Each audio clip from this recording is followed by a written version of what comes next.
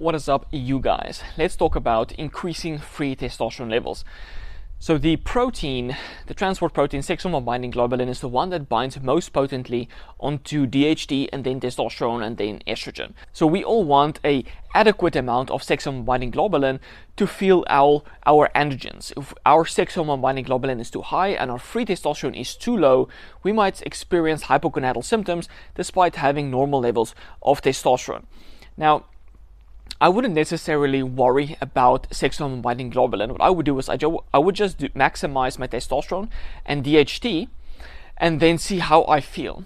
If I don't feel hyperandrogenic, I would do some blood work and see where my free testosterone and sex hormone binding globulin is. I would also check prolactin and estrogen, cortisol, those kind of stuff. But let's say someone has normal levels of testosterone, but for some reason very high levels of sex hormone binding globulin. What should they do? So it might be due to nutritional deficiencies, such as magnesium, zinc, iron, boron, calcium, and vitamin D. So make sure you get a lot of sunlight, you have some calcium in your diet, you're eating meat so you're getting your iron and zinc, and you have animal foods like meat and milk that can provide a good amount of magnesium without any anti-nutrients, so the absorption is actually very great from that magnesium. So the first step I would do is look at the diet. I might have some nutritional deficiencies. What might that be? And then add in some androgenic foods or testosterone boosting foods from the testosterone pyramid that I discuss in the Alpha Energy Male course, such as meat, milk, oysters. That's going to provide iron, copper, and selenium and zinc. That's going to help to increase testosterone, lower sex hormone binding globulin, and modulate your other hormones in a beneficial way.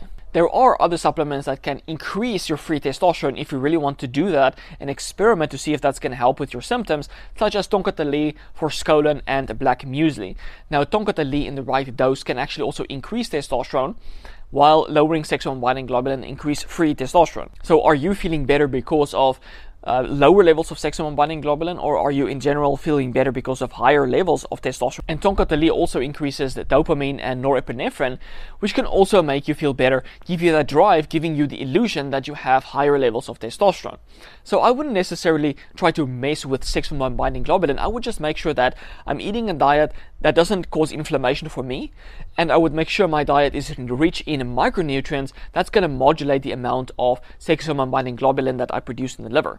Now, the strongest inducer of sex hormone binding globulin is estrogen. So I would see, like, is my estrogen high?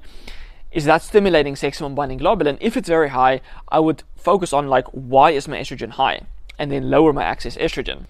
If estrogen is not the problem, insulin is the strongest suppressor of sex hormone binding globulin. People on a ketogenic or a carnivore diet tend to have higher levels of sex hormone binding globulin, lower levels of free testosterone, because they have very low levels of insulin. So there's no insulin that's actually suppressing the sex hormone binding globulin. And the one supplement that I would use, let's say my sex hormone binding globulin is in a good place, but I want to have some more androgenic feelings, what would I use? I would use Divinal. So Divinal doesn't lower sex hormone binding globulin, but it inhibits the binding of DHT to sex hormone binding globulin. So in summary, what I would do is I would make sure I'm not eating any inflammatory foods. I would make sure I'm eating a nutrient-dense diet with a good amount of animal foods and protein coming from the diet. I would have a good amount of carbohydrates in the diet that's going to help to increase insulin, that's going to help to suppress sex hormone binding globulin, and also slightly higher levels of carb intake tend to increase DHT more. And then in terms of supplements, I would experiment with a Divinal that's going to increase free DHT. And DHT is our most potent androgen that's going to give you that androgenic symptoms that you want. That's what I would experiment with. If you want to experiment with something else like black muesli or forskolin or tonkatali, they are also aphrodisiacs that can falsely give you the idea that it's due to the benefits I'm getting is due to the increase in free testosterone. So always diet first and then supplements.